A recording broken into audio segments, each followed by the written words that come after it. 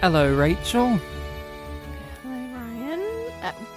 Sorry, you just caught me off guard with. How are you? You doing all right, brother? I don't like this. I do not like this. You love it. You love it. You fucking love it. You yum it. I fucking don't. You yum it. I fucking don't. You joined in, so you do. I fucking don't. So I'm Ryan. That's Rachel. We are a married item, I guess, and we Married item? We're no longer freshly married, so No, we're now but just an item. You would typically say married couple. Well, we have our own individuality. Yeah, but There you go. But So- married is the indication of the relationship of the two people to each other, or more than two people. You love in it. our case, You in love our it. case, it's just the two of us, so we are a married couple. Well, I don't want to narrow it down. Maybe we want to add like. No, Jesus. no bigamy allowed. Trans worms eating people, yes. No bigamy. I didn't say we had to marry someone else in. To see, does it still count as bigamy if one of you is like if two of them are married, but there's just another one there, but you're not trying to marry them, right? That's what bigamy is, right? Yeah, there's equal status. I'm If not there's saying that no- we commit then bigamy. We're the then it bigamy would be- podcast where we talk about bigamy and bigamy laws It would and how become, cool it is. I think if it's not a sister wife or sister husband, brother husband I don't know what you're situation, saying. if it's not like multiple wives or multiple husbands, then it's just like polyamory. There you go. Or an open relationship. This is so much more interesting than the episode we're yeah, actually we're discussing. gonna. So, There's gonna be a lot of devolving conversations away from Discovery. So yeah, that's it. We're the Yum Yum podcast because we have that yum and yum is we in got reference. that yum. Cha. We of course that's a reference to Star Trek Discovery, which is the show that we are discussing. We are rewatching Star Trek Discovery and giving our thoughts on the episodes. And what season and what episode are we doing today, We're Ryan? up to season 3, and we are up to episode. Let's see if my memory can remember it. Episode 8. If memory serves. If memory serves, is it episode 8? Is it episode 8? Because it must be an even number one if I'm reading it. Yes, episode 8. If people have not seen Star Trek Discovery, spoilers, of course, because we are rewatching it and we are talking about how it all fits together and how it all feels. So there you go. You've been warned about that. And as always, we have so much to talk about. So consider this your requisite spoiler warning for the day. And this one is called The Sanctuary. The fun fact about this episode is it is the lowest rated episode of the entire show, coming in at a staggering 5.6 on IMDb. Really? Yeah. Only a 5.6. Only a 5.6, which is actually surprisingly low for this show. So the plot, according to IMDb, and I like that they have one, because it's more than the episode, it goes as such. The USS Discovery crew travel back to Book's home planet to help rescue it from Osira, the formidable leader of the Emerald Chain. Stamets and Adira continue their search for valuable information on the origin of the burn. I just want to have a nitpick with your comment there. What? There's a difference between a plot and a synopsis. Yeah. And that was a vague synopsis. Oh, okay. Soz, I retract it all. I do This not was want a great episode filled with many synopses. I don't want to give any credit to this episode having anything related to an actual plot, even a plot summary on an external website that somebody, maybe it's CBS, put up there. CBS All Access. Let's just jump in to our history and our thoughts on, because I think the two are going to be very the same comment. I thought this episode sucked when I saw it the first time, and I thought it sucked when I watched it today. It has not changed. It, to me, is not the worst episode of the season, but it is definitely one of the bottom ones. Definitely in the bottom 3. I think People of Earth is still a worse episode than this, but this is a close second to that. I think this episode is boring, tedious, and the word I would use to describe it the most is embarrassing. This episode is drenched in cringe and embarrassment. I was embarrassed watching The Sanctuary. I felt embarrassed for the cast. I felt embarrassed for the crew. And I definitely felt embarrassed for the writers because this is what they turned in. And I just go, oh boy, you guys needed like 15 more drafts before you should have handed this bad boy in. What did you think of this episode when you saw it first and now? I thought it was awful the first time and very cringy. I think on the first viewing, my tactic was to leave the room to do housework. Yeah, to do stuff. To do stuff because you have a life and it reminds you that you have that and you should be filling it with activities. You know what? I have better things to do with my time, including all the things that I never want to do so that they don't get done. And I'm like, okay, you know what?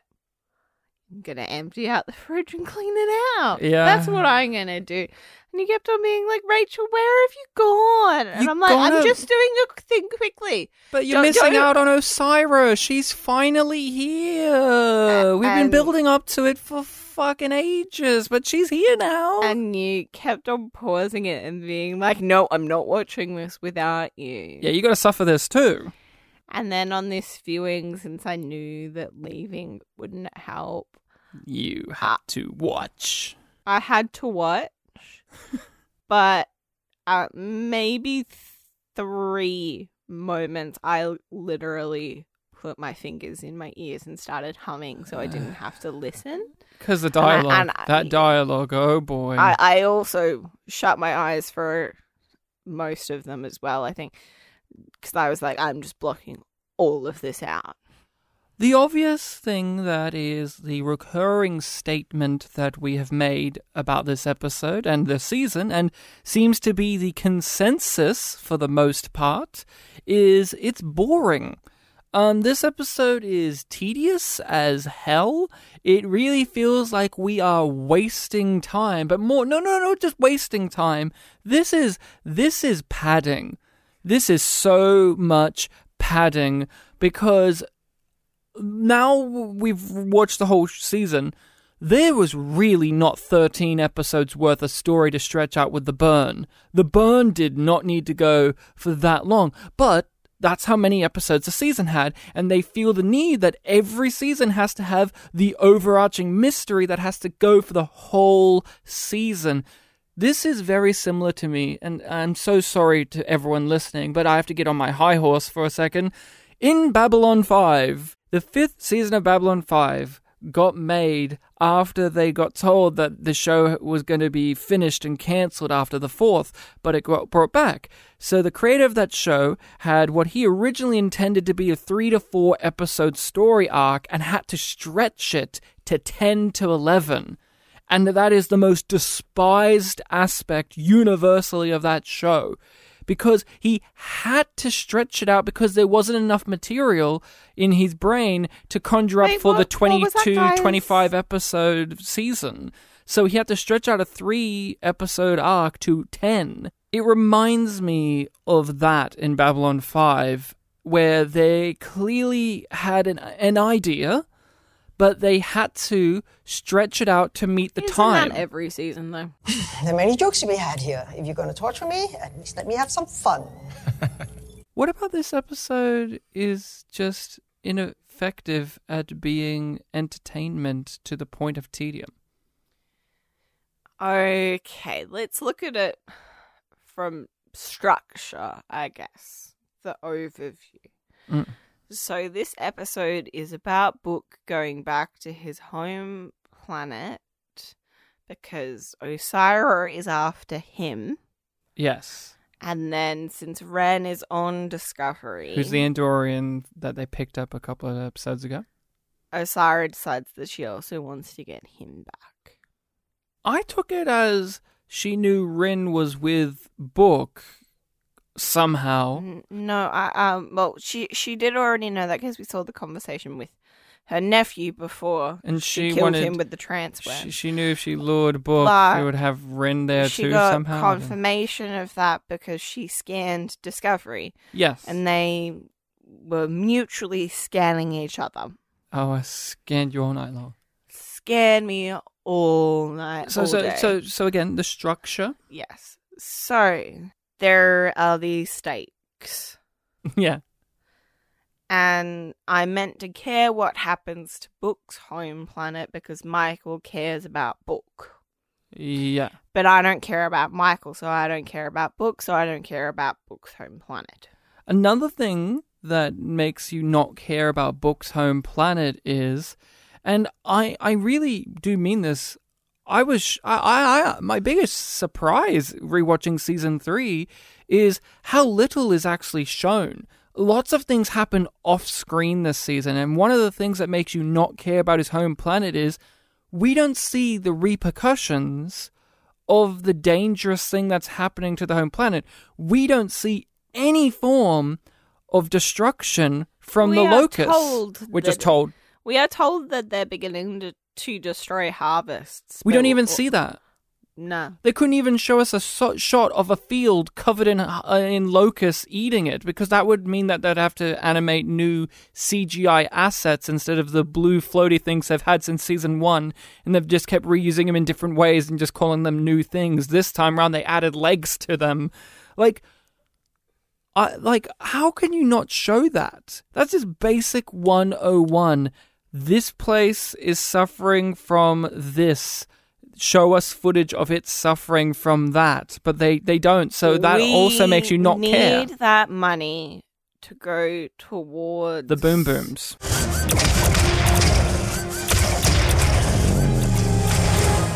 No, not even the boom booms. There are boom booms. There are boom booms. Yes, there's a tremendous amount of time and effort and frankly love put into all the CG work on the show. That is not where we start. The CG work on the show is there to support the emotional story, period. But I was specifically thinking of the glitchy hologram that Osira is when she calls down to the planet, because that's there. To remind us she's a hologram.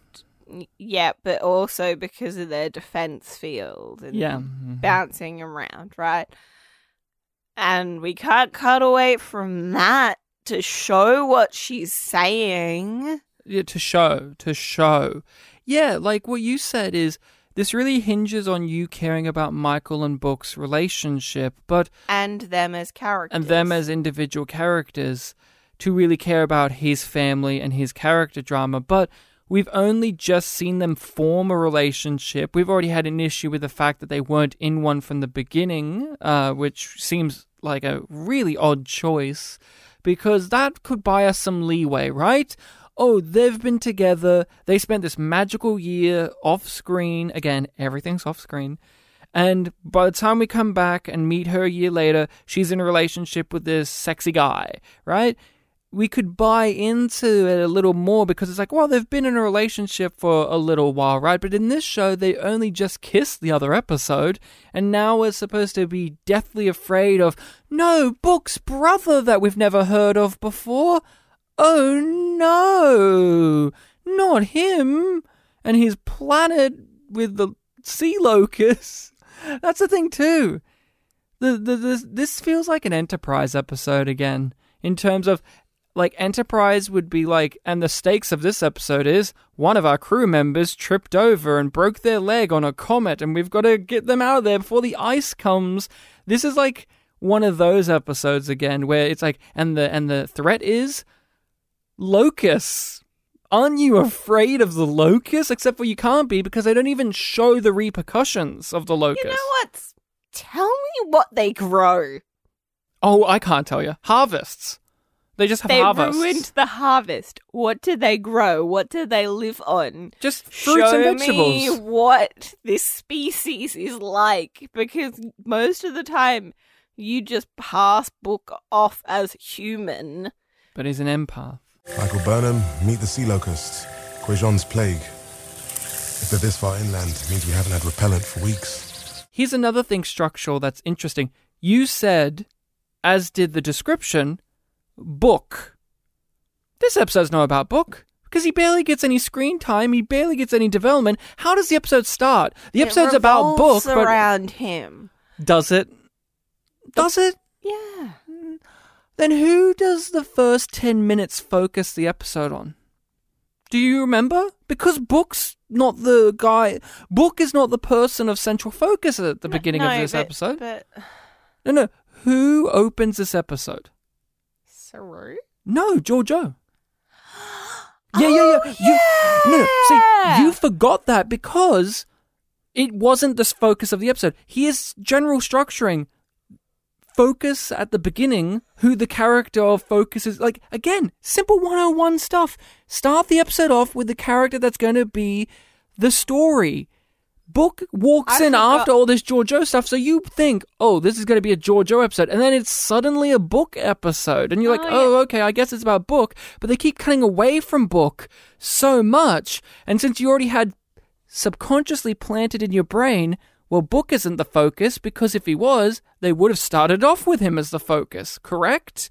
So you cut back to Giorgio, you cut back to Detmer, you cut back to Tilly, you cut back to Paul and Adira, and then you go back down to the planet. So we have 5?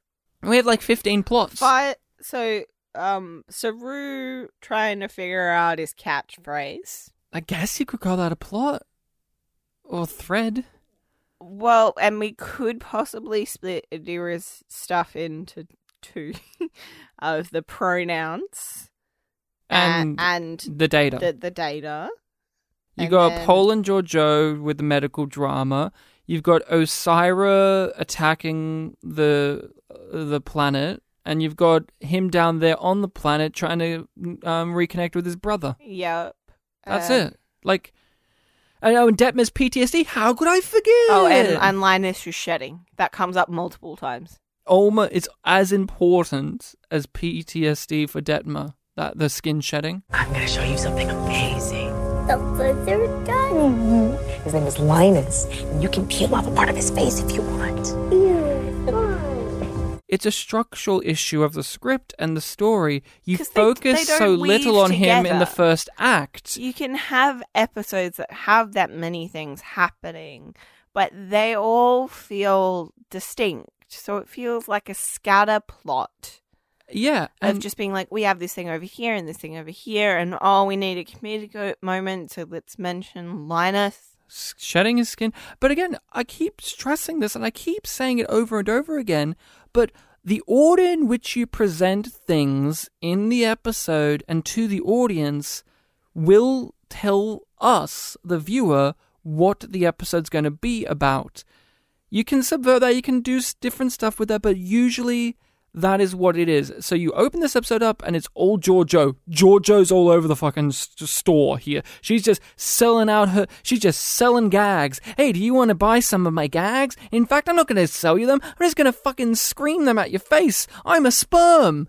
And you just go, okay, so Giorgio's the focus of this. I thought she would be the focus of the double part of next episode, but it's this, and then Book came in, and I was like, oh, that's right, this is a Book episode.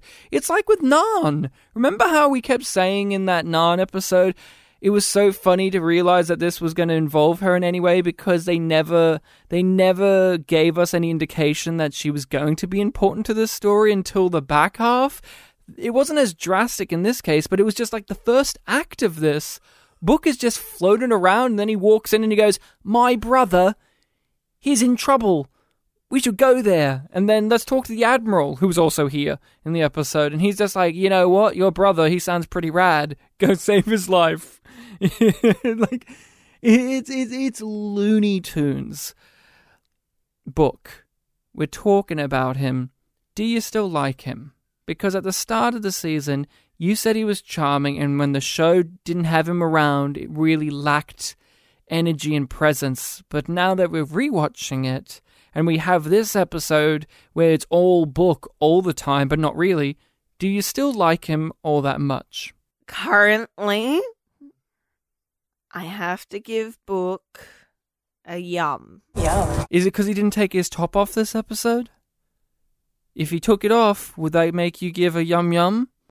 No. I mean, have you seen him with his top off, though? Pretty yum yum. him shirtless is yum yum. I will agree with you there. But he says so many dumb fucking things in this episode. And particularly the dialogue with his brother is so overwritten. And obvious. It's like, it's sickly. Oh, it's sickly, and also the screen that we're looking at is sickly to look at because it's piss yellow for some fucking reason. Yeah.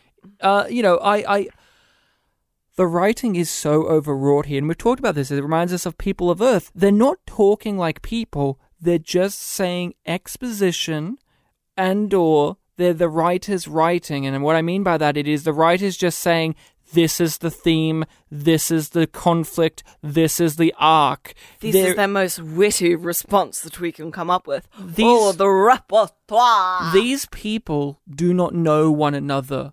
They just state facts about one another, but you don't feel like they're real brothers. Like, you don't feel like they're brothers who know each other, who actually have lived lives. They do not feel real. And to that point, like, it's not just that they don't feel real. And there is a certain amount of reality to they shouldn't know each other because they haven't spoken in, I think they say 15 years. Yeah. But they never feel like they used to know each other. No. They never have that level of chemistry of, like, a flicker of I used to know, or I know you because of that thing, because they do those things with him and Michael. We've seen Star Trek many a times bring in siblings, fathers, grandparents, whatever it is, to come in and cause conflict. Crusher's dead grandmother, for one. Oh yeah, Crusher's grandmother, but obviously Lwaxana Troi. There's the episode where Riker's dad comes on the ship as well. In this episode, though, what fails is, in their dynamic, and we've said it many times in Star Trek Discovery, it is unambiguous who's right and who's wrong in the scenes. His brother is never portrayed as a even momentarily sympathetic person. You never get a glimpse that this guy is a good guy. He is just wrong. A bad thing. Because he has a daughter. And that's it. Son. Oh, son, sorry. Because he has a son. But they never make you sympathetic for him in any minor way other than the basic knowledge of he has a child, which they withhold that information from us, the audience, for a majority of the episode. Until Osira brings it up. Threatens the kid, essentially.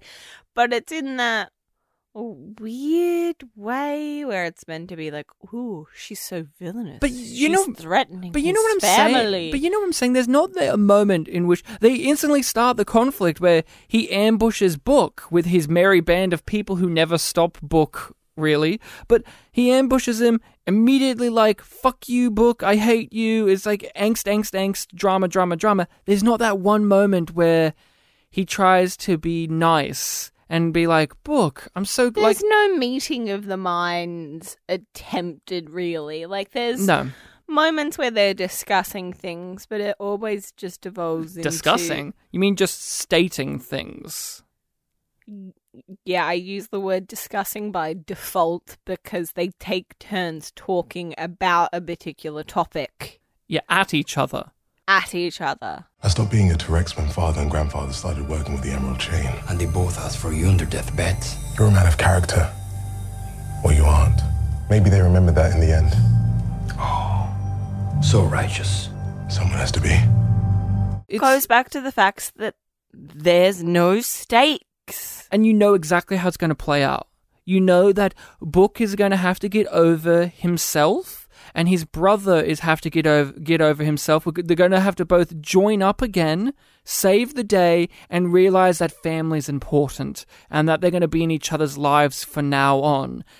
it's so obvious, and it could still play out like that, but add some nuances to it. I can't tell you a single thing about his brother as a character. I can tell you facts that they said. Like Book has so many, like, again, overwrought lines. He has lines like, you're a man of good character.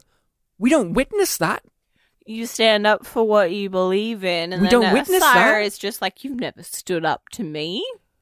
They just state it. Show us it. I do not like the episode with Riker's dad, but I could tell you about who Riker's dad was because of actions his dad did in that episode, not just things they said about him. That's an episode I don't like, but I at least know who that man is. After all these years, I don't even know what his brother's name is. Could not tell you his name. Just watch the episode. Damned if I'll know. Yeah, really think about it. You don't know his name. I know that Book's name is Trex, which is T-Rex. So have fun with that in your brain. He's a dinosaur now. With little arms. But he stopped being a dinosaur. He stopped being a dinosaur to become a bookie. Far out. This is just so... Fuck, this episode stinks. Can we just go to the Hugh-Dar then? No.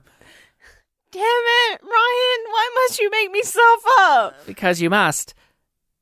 We are shitting on this episode royally, but is there anything good in it? Was there something you liked? Was there something that you thought was genuinely well done? Anything? No. You sound unsure. Because I don't feel definitively that there is nothing that I can give genuine praise to. If I thought about it, there may be something that I'm like, oh, you know what, like that wasn't as bad as the rest of it, but it still wouldn't be a genuine good thing. Can you think of anything genuinely good about this episode? Not a thing. Okay. But here's the dilemma. I don't hate this episode, yet it has no redeeming factors. It has done nothing well. Everything is terribly done, underbaked, overcooked sometimes, like we said with the writing, it's overwrought, but there's just so little to it. But I don't walk away going, this fucking episode, I hate it, like People of Earth. People of Earth insulted my intelligence, but this is again the You ready for my analogy for this episode then? It's like the Winter Olympics. It's like a slip and slide. No. Cheetos. It's always a different one. Right? Okay. Gotta go with a different one. This time, it's a cake. And they've put too much butter in the pan.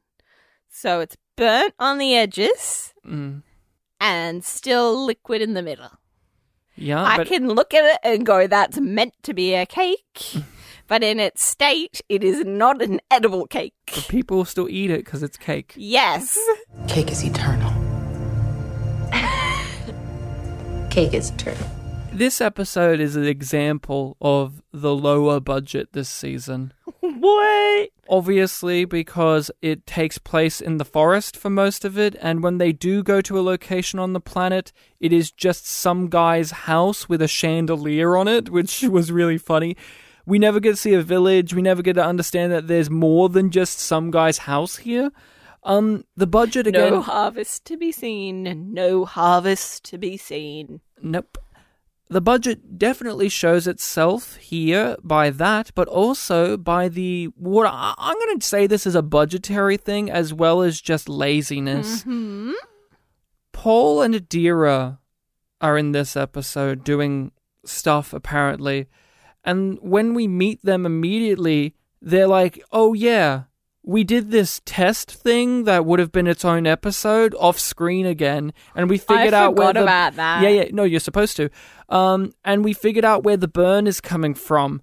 We did that off screen again, like we thought do with that- most of the things that happen within this season. We've done it off screen, but you've come over, and now we're going to spend a whole scene talking about how we did it off screen instead of watching it happen, watching the journey and the adventure happen. We're just going to talk about how it happened instead of actually doing it. Why spend the whole scene talking about how you did it instead of just spending a whole scene actually fucking doing it? I don't understand. Other than, is it just a budget thing or laziness? I don't know. They have enough budget to make that massive, like, holographic version of the nebula. Yeah, they spend their budget weirdly. You know, one of the interesting things here is they answer the most important question of all. What? Where's that creepy music coming from? Oh. The song that everybody knows, we all care. I actually had a good chuckle when Tilly said, "Hey, I know that song. It's familiar." And then Stamets snaps his head round and says, "It's from these events," which neither of those characters were involved in. No. Tilly has never heard this music before. No. But Tilly's like, "I know this music." It's like, no, you don't. Not in the context of the show. I get the cutaway footage. Oh, yeah, of the other characters that were in those episodes experiencing that. Yeah. And people could go, yeah, just to remind us because we're dumb, but because the mystery is so little, what is there to remember? But you know what's interesting? People would say right now, Ryan, obviously Tilly was told about the music, or Tilly heard the music herself over the radio waves of the whatever, when on the communicators when they were on the seed ship. Those weren't in those, that was never shown in the episodes. Never shown. Again, not showing and not telling. You know, they don't know how to do that. They just tell. But did you find this at all? Like, why is this here? Why is this mystery thing here? The only reason that I can kind of think it would be a reason why is that without it, they wouldn't have a secondary mystery that points in the direction of the location. But they spent so little time on this secondary mystery, then why is it even here? You're right, though, in terms of they also needed it to bolster up the burn, because there's actually not a lot of stuff to build it up, because they don't show us the cause, like they don't show us the major effects of it in the way that you would think. And so what do you do? Ooh, what happens if there's this mysterious song and it leads to where the source of the burn is? I don't know how they come up with these weird steps, you know? And do you remember what the song is? It's partially the distortion of their distress signal. It's the distress signal has been distorted from the radiation that's in the planet. So it's distorted to sound like music. But all it is just a distress signal. Yeah. People still don't know that that's what that is, even though the series has explained it, because it is so inconsequential to the grander scheme of things. Why the fuck would you remember that detail? Yeah, I remember being confused. I assumed that it was like just a subspace frequency that was carrying a lullaby. Nope. From the mum that dies. But no. It's the distress signal has just been distorted to sound like a lullaby, and it's been playing throughout all of space that it's subconsciously gone into people's brains like a secret message. I don't know why it's here, but like, does this add anything to Adira and Paul's relationship? Because that's what all this is, right? It's in service of Paul and Adira doing stuff to bond. Yeah. But it's also just here to fill out time. That's what it feels like. That's what this whole episode feels like as well. Is Adira a good character yet for you? They're not fully a character to me. Why? They've been here for so long now. And everyone smiles and nods and says they're super smart. I love them. Even so, their work has been nothing short of stellar. They're really something. They feel more like a Deus Ex Machina than a character. They feel like a prop for the plot. I look at Adira as this.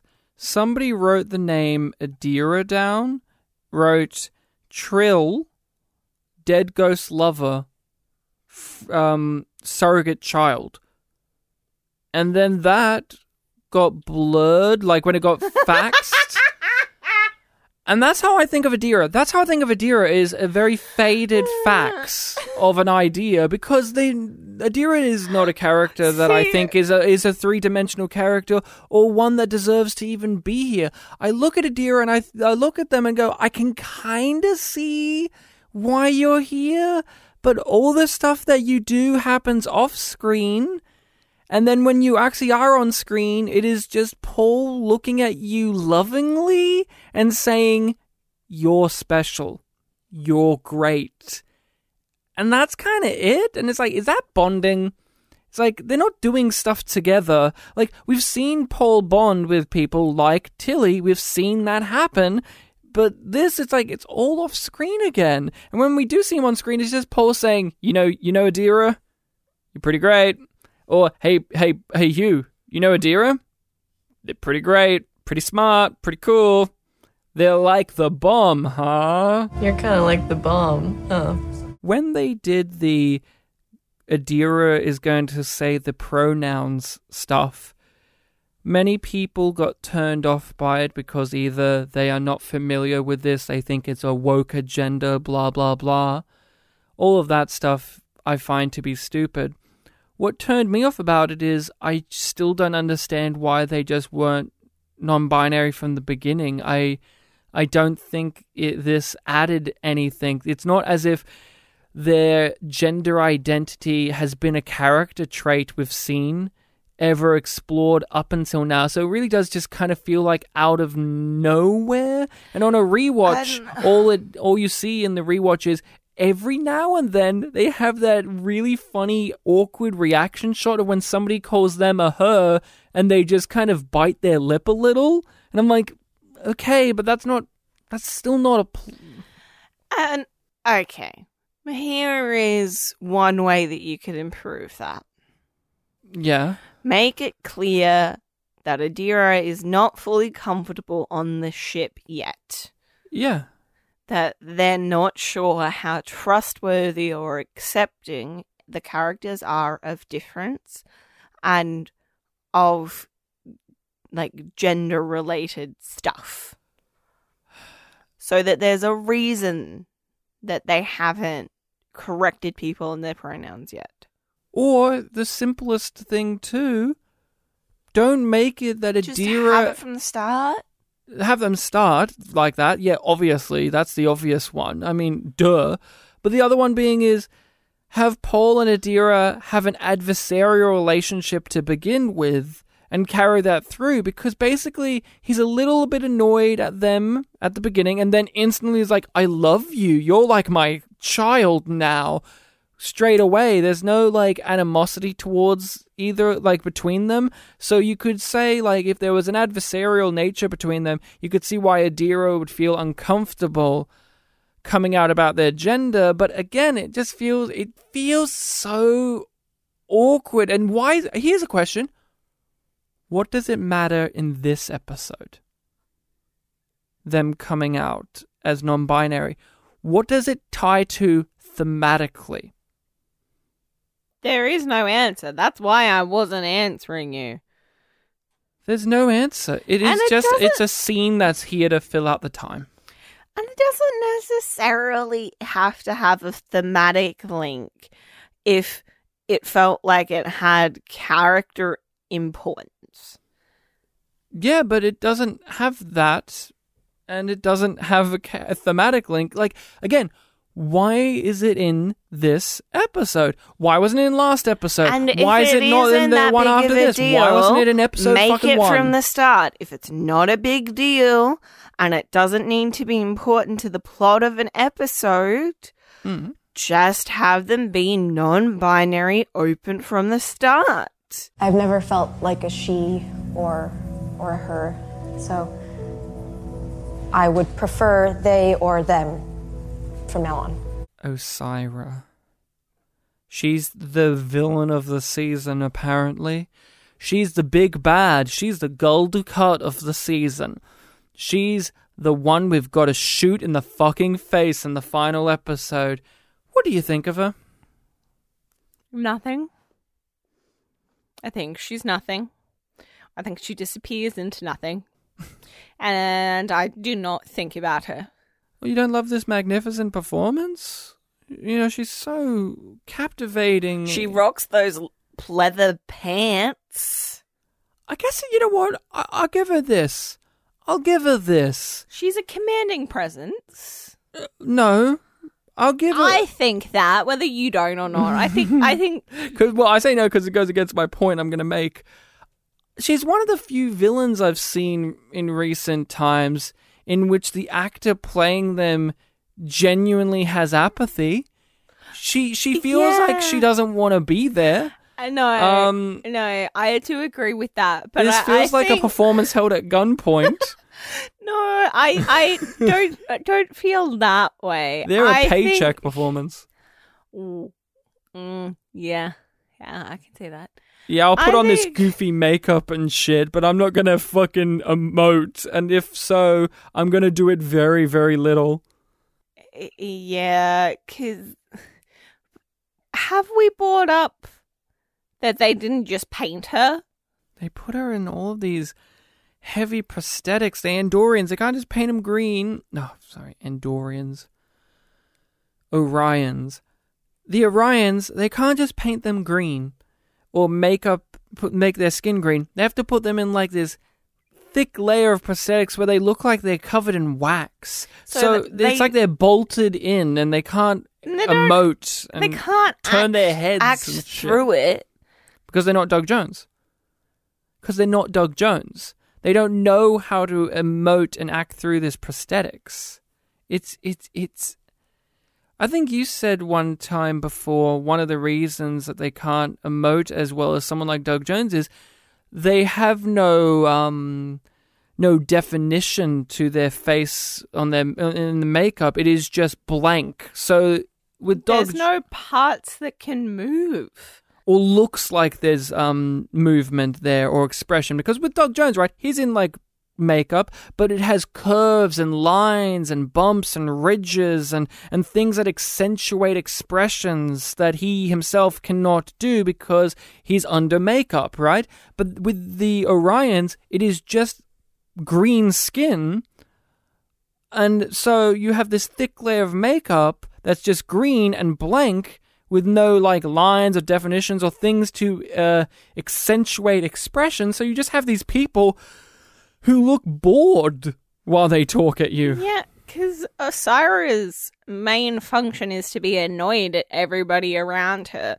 So that's the main expression that comes through her eyes is either apathy or annoyance. Because the rest of her face can't move. She's just a fucking waste of space as a villain. I don't understand why they thought, you know what, we should tease this villain out for the whole season.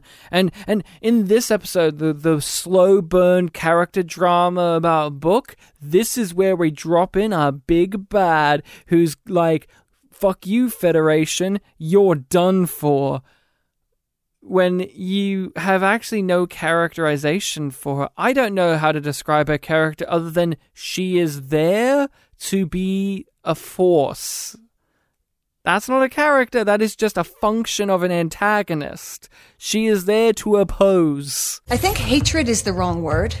I think that she doesn't necessarily believe that they deserve to be held in such high esteem. She works very hard for her people to advance themselves, and yet they don't enjoy the same reputation as the Federation. So I think possibly envy is a better way to go than hatred. Mental health is something that can be explored very interestingly through pieces of media. You have a keen interest in mental health stuff, more so than I. You watch lots of videos, read lots of stuff, talk about lots of things.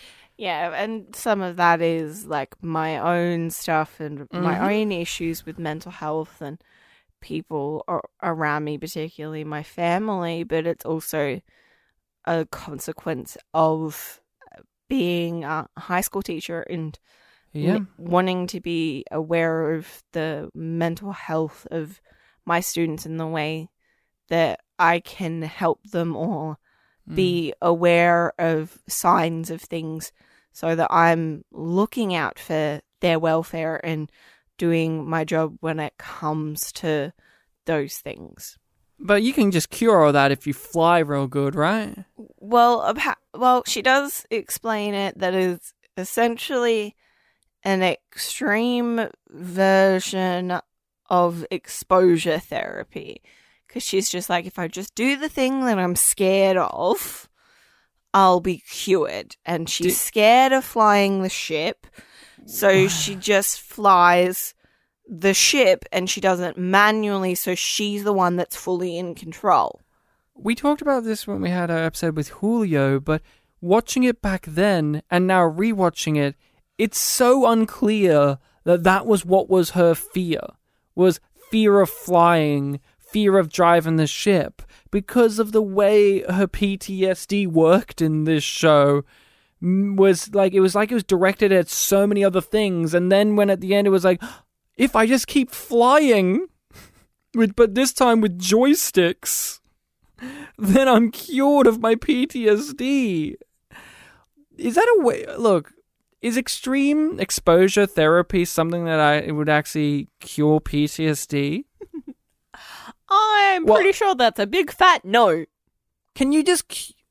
Well, that's the thing, though, right? Like, that's the thing. PTSD is very much an ongoing thing, and we've labeled it. Maybe it's more just like kind of situational anxiety about her workplace performance. But we have labeled it. I don't know, because I don't listen to the extra stuff. Have the creators and the writers of the show. They've barely even talked about it. They talk about it like she's just having a really tough time this season. Okay. She's having to deal with a lot of baggage. We were just so happy that we got to touch upon how hard it must have been to lose things. And again, if that's what it is, then how does driving the ship real fast cure that? If it's about loss... What did she lose? Her family and everything in the past. But we don't know anything. Exactly. Like, but Rachel, she lost things during the Battle of the Binary Stars. We talked about this with Julio. But what does flying the ship real fast do in conjunction with that? Nothing. No, but now... Jack shit. But now it's her cause... Fuck all. But now the cause of her problems is actually her insecurities about flying the ship real good. Which, again, even rewatching it, it still wasn't comprehensive and clear that was the issue. It could very easily just be that, like, her anxiety elsewhere is manifested in this thing, and it's all about control. But that is not what the text I was going to says. say, you use the word could a lot. And that's the thing, you could go could be all the time with how Discovery writes plots like this, because they don't spend the time on it and they don't actually have anything nuanced or deep to say about it, other than they just want you to have those dramatic shots of her looking angry and Owo saying, hey, you're good, you're a good person. And then at the end, she fist pumps in the air and is basically yelling, I'm cured of this storyline now. Yay, it's over. That's the thing. Mental health is something that you can easily explore in your story, but it feels very disrespectful when all it feels like is it was nothing but a plot.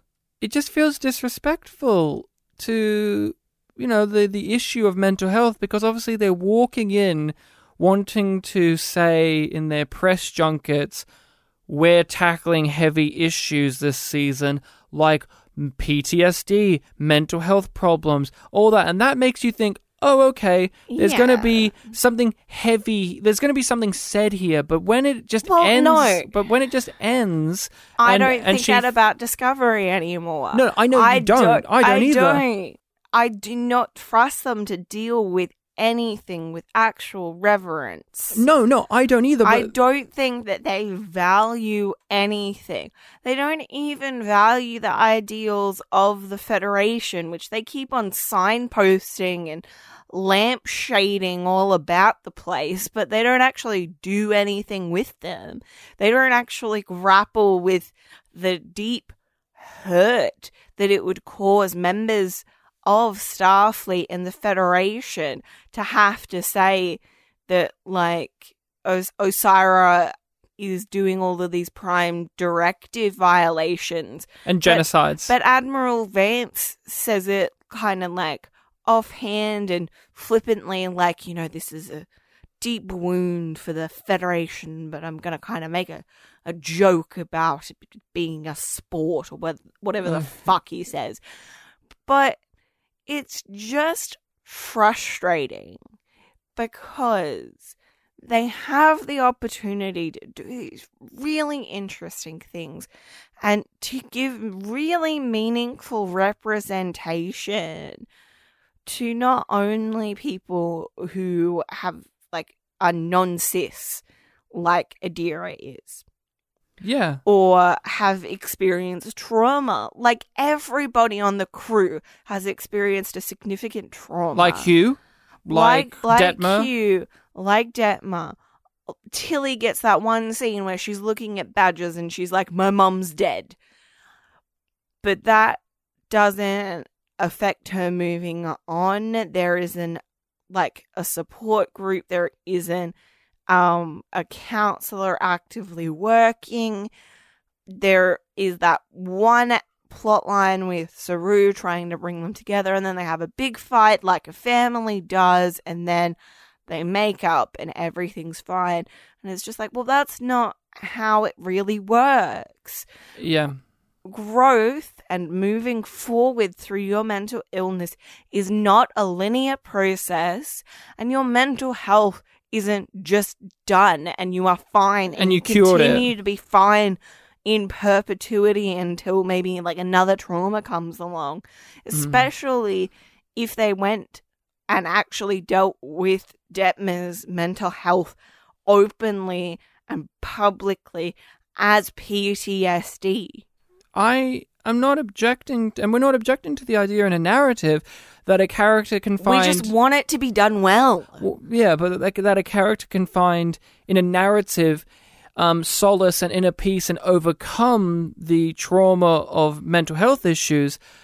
But Discovery does it in a way where it's like, well, one, we needed to understand what the mental health issues were and make it feel like they're real and understandable and like things that people actually have. Something, you know, in a narrative, although mental health issues are kind of incoherently all over the place in life, in a narrative, they need to make sense to the audience in a manner. You know what I'm saying? Like, I need to understand what's wrong with Detmer for me to then be okay with Detmer finding peace with what's wrong with herself. I want it to have worth. I don't want it to feel like all it was just a plot point to pad out the season, and then you ran out of ideas, so then you just said, and then she flew the ship real fast, and then they had a little scene in the mess hall where they pumped their fists in the air and said, I am the universe, biatch, and that's it. Like, oh, PTSD cured. Just like, remember how... Mental health issues. No more! Here's a bold one. Why can't Detmer... Michael's issues of identity are over because she decided to stay on the ship.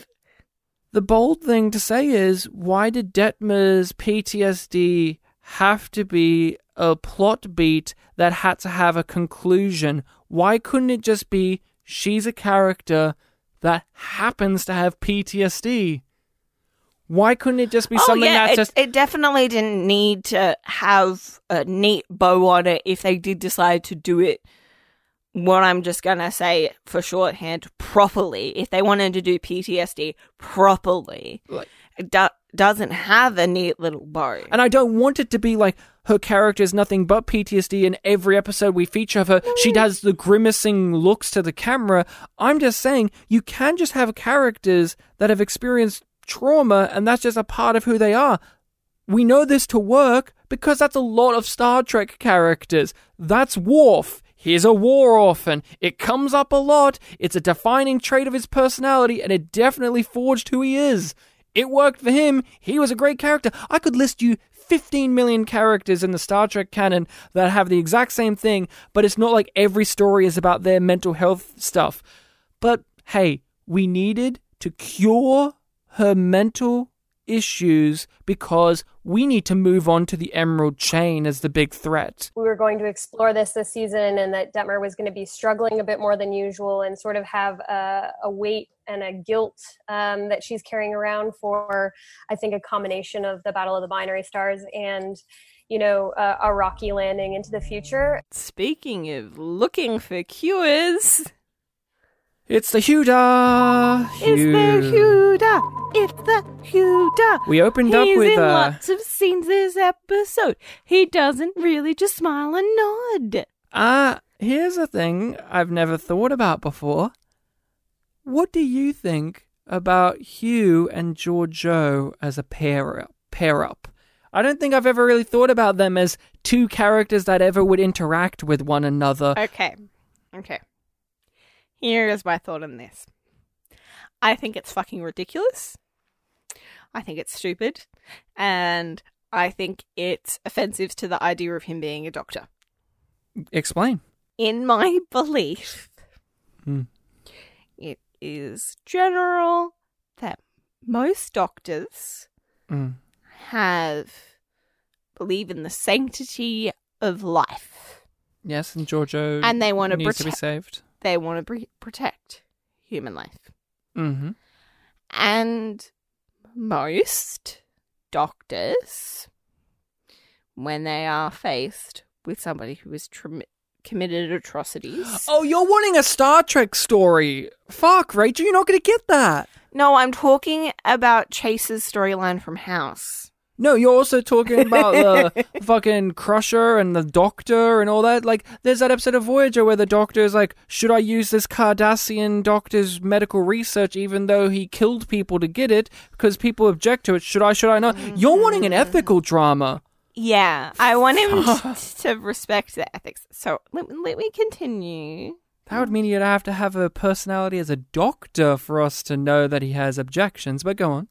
So, most doctors believe in the sanctity of life and protecting life, and they deal with people who don't feel that way, and they tend to respond to that person with animosity, because it's usually a fundamental belief that they hold, and it's one that led them to becoming doctors or nurses or physicians or healers or whatever. Yeah. Right? And then he says to the Terran Emperor. To the Nazi. To the Nazi. To the woman who claims to have killed her own mother. Even though that's not true. They get to make a joke about it not being true. I mean, yeah, you've committed literal extinctions of whole species because of racial prejudice, but you're a fun chick who likes to kick and make sexual innuendos, so it's all good. The Doctor says to the genocidal Emperor, who claims to be nothing but pure evil, who revels in being a racist. He says to her, a living death is not what I would wish for you. And that's interesting because why doesn't he? Because he's a doctor, he's a good man, he's a good person, he cares. And I see that, but I agree, like it would, but this is what we're saying. We want a story. We would want a story in which you or somebody morally objects to the idea of Georgiou being treated medically because she's evil. But that would cause drama. That would be a different show. Or even, like, you know, flip it a little bit. Make it about the ethical quandary. If she is resisting or denying treatment, which she is actively doing. Yeah, like... She is actively saying, I don't want this. And they're just going, it's for your own good. So she lies down on the table. It's like, that's not informed medical consent, which they also should be doing as physicians. Well, it's the future now, so maybe medicines and consent is different to our modern day perspective on things. Consent is still consent. Yeah, but she's just because she's being a fucking bitch doesn't mean that you get to ignore what she's saying. But that's the thing. That could be a storyline in an episode where you have the same one with, literally, it's called Ethics in TNG, in which Crusher has her medical ethics about Worf going through a injury that in his ethics, he wants to kill himself rather than be paralyzed. Another doctor thinks that she has the right medical ethics. See, it's about ethics. But what you want... We don't have the time for that. We do not have the time to talk about the metaphysics or the ethics or any of that. What we do have the time for is for Georgiou to make jokes. And for a throwaway line for Hugh to say about how he feels about having children. And that he has cold hands. I brought up that we've not seen these two interact that often, if ever. And I bring it up because they are terrible in this scene, acting-wise, and I put it down to direction, because in this first big scene, Hugh is sitting down in this giant chair, and he's just so rigidly stiff, and his head is just kind of tilting around watching her walk around the room, and he's just saying these lines so stiffly and so robotically against her, who, for the majority of the scene, is having her lines done in ADR because they evidently weren't good enough that day, so to get her to come back in and dub over them. So I'm watching this scene, and I'm watching these two actors who I haven't seen act against each other that often, if ever, and I'm thinking to myself, oh, please never have them act against each other ever again, because it is oil and water. They just do not go together at all. Yeah, Hugh says, if I had the time, I would have a kid. That threw me for a fucking loop. This guy could barely even comprehend the idea of being in a fucking relationship a month ago. Now he's like, I want kids? If he had time. If he had time. But that's the thing. They're setting it up of this found family thing. But at no point during any of the show have we had a comprehensive idea of Hugh as a character, let alone him in a relationship, let alone the idea of him being a parent. I could not tell you, if I watched season 1, in which that was, okay, if we did this show, and this season had aired, and we were doing season 1, I would have been looking wholeheartedly to see if them, when they're in their healthiest form of their relationship, if they were a couple that wanted kids. Because wanting kids is not the default. No. It is not automatically. Not everybody wants children. Not everybody can have children. Yeah. It is a choice that people get to make. Neither of them seem like people to me that were ever interested in, Stamets parenthood. is clearly more interested in his research. Until Adira comes along. And then Hugh just happens to say in this episode, I'm also interested in children in my life, because there's no way for them to communicate ever that Hugh has any interest other than just to say it out loud randomly, and it really does throw you for a loop. You're like, oh, I guess this is a fact I'm learning now? If I had time, I'd poison your children. If I had time, I'd have children. Now, do you want my help or not? What would you give this episode, a yum or a yum yum? Yum. Yum. I give this episode a yum. Yum. It's just boring and terrible and bland and just... I still don't think it's even one of the worst episodes of the entire show. I still think Wolf Inside is worse than this. I still think Light and Shadows is worse than this. But this is a thankless episode. This is just joyless, pathetic, embarrassing, cringy. I've already forgotten about most of it. So, do you want to hear about the next episode we will be discussing? Suffering. No. this could be really good. This could be the savior. We are going to be discussing, for the next episode, the first part of a double-parter, Terra Firma Part 1, which is episode 9 of Season 3. So the plot synopsis of Terra Firma Part 1, according to IMDb, is as such. The USS Discovery crew journey to a mysterious planet in hopes of finding a cure for Giorgio's deteriorating condition. Stamets and Adira make a stunning breakthrough with newly acquired burn data. CBS All Access. CBS All Access. Rachel, where can the people find us online? What social medias are we on where they can interact and follow us? Well, if they check out that description, they will see those links to Facebook, Instagram, Reddit, and our Patreon. Don't forget Twitter. Most of those can be found by searching Yum Yum Pod. Or Yum Yum Podcast. Mm-hmm. We have a Patreon in which we talk about other things. We talk about the movies. We talk about other episodes of Star Trek from all the other series. We also give our thoughts on other things, whether they be video games, mainly TV shows. So check out our Patreon, Yum Yum Podcast on Patreon.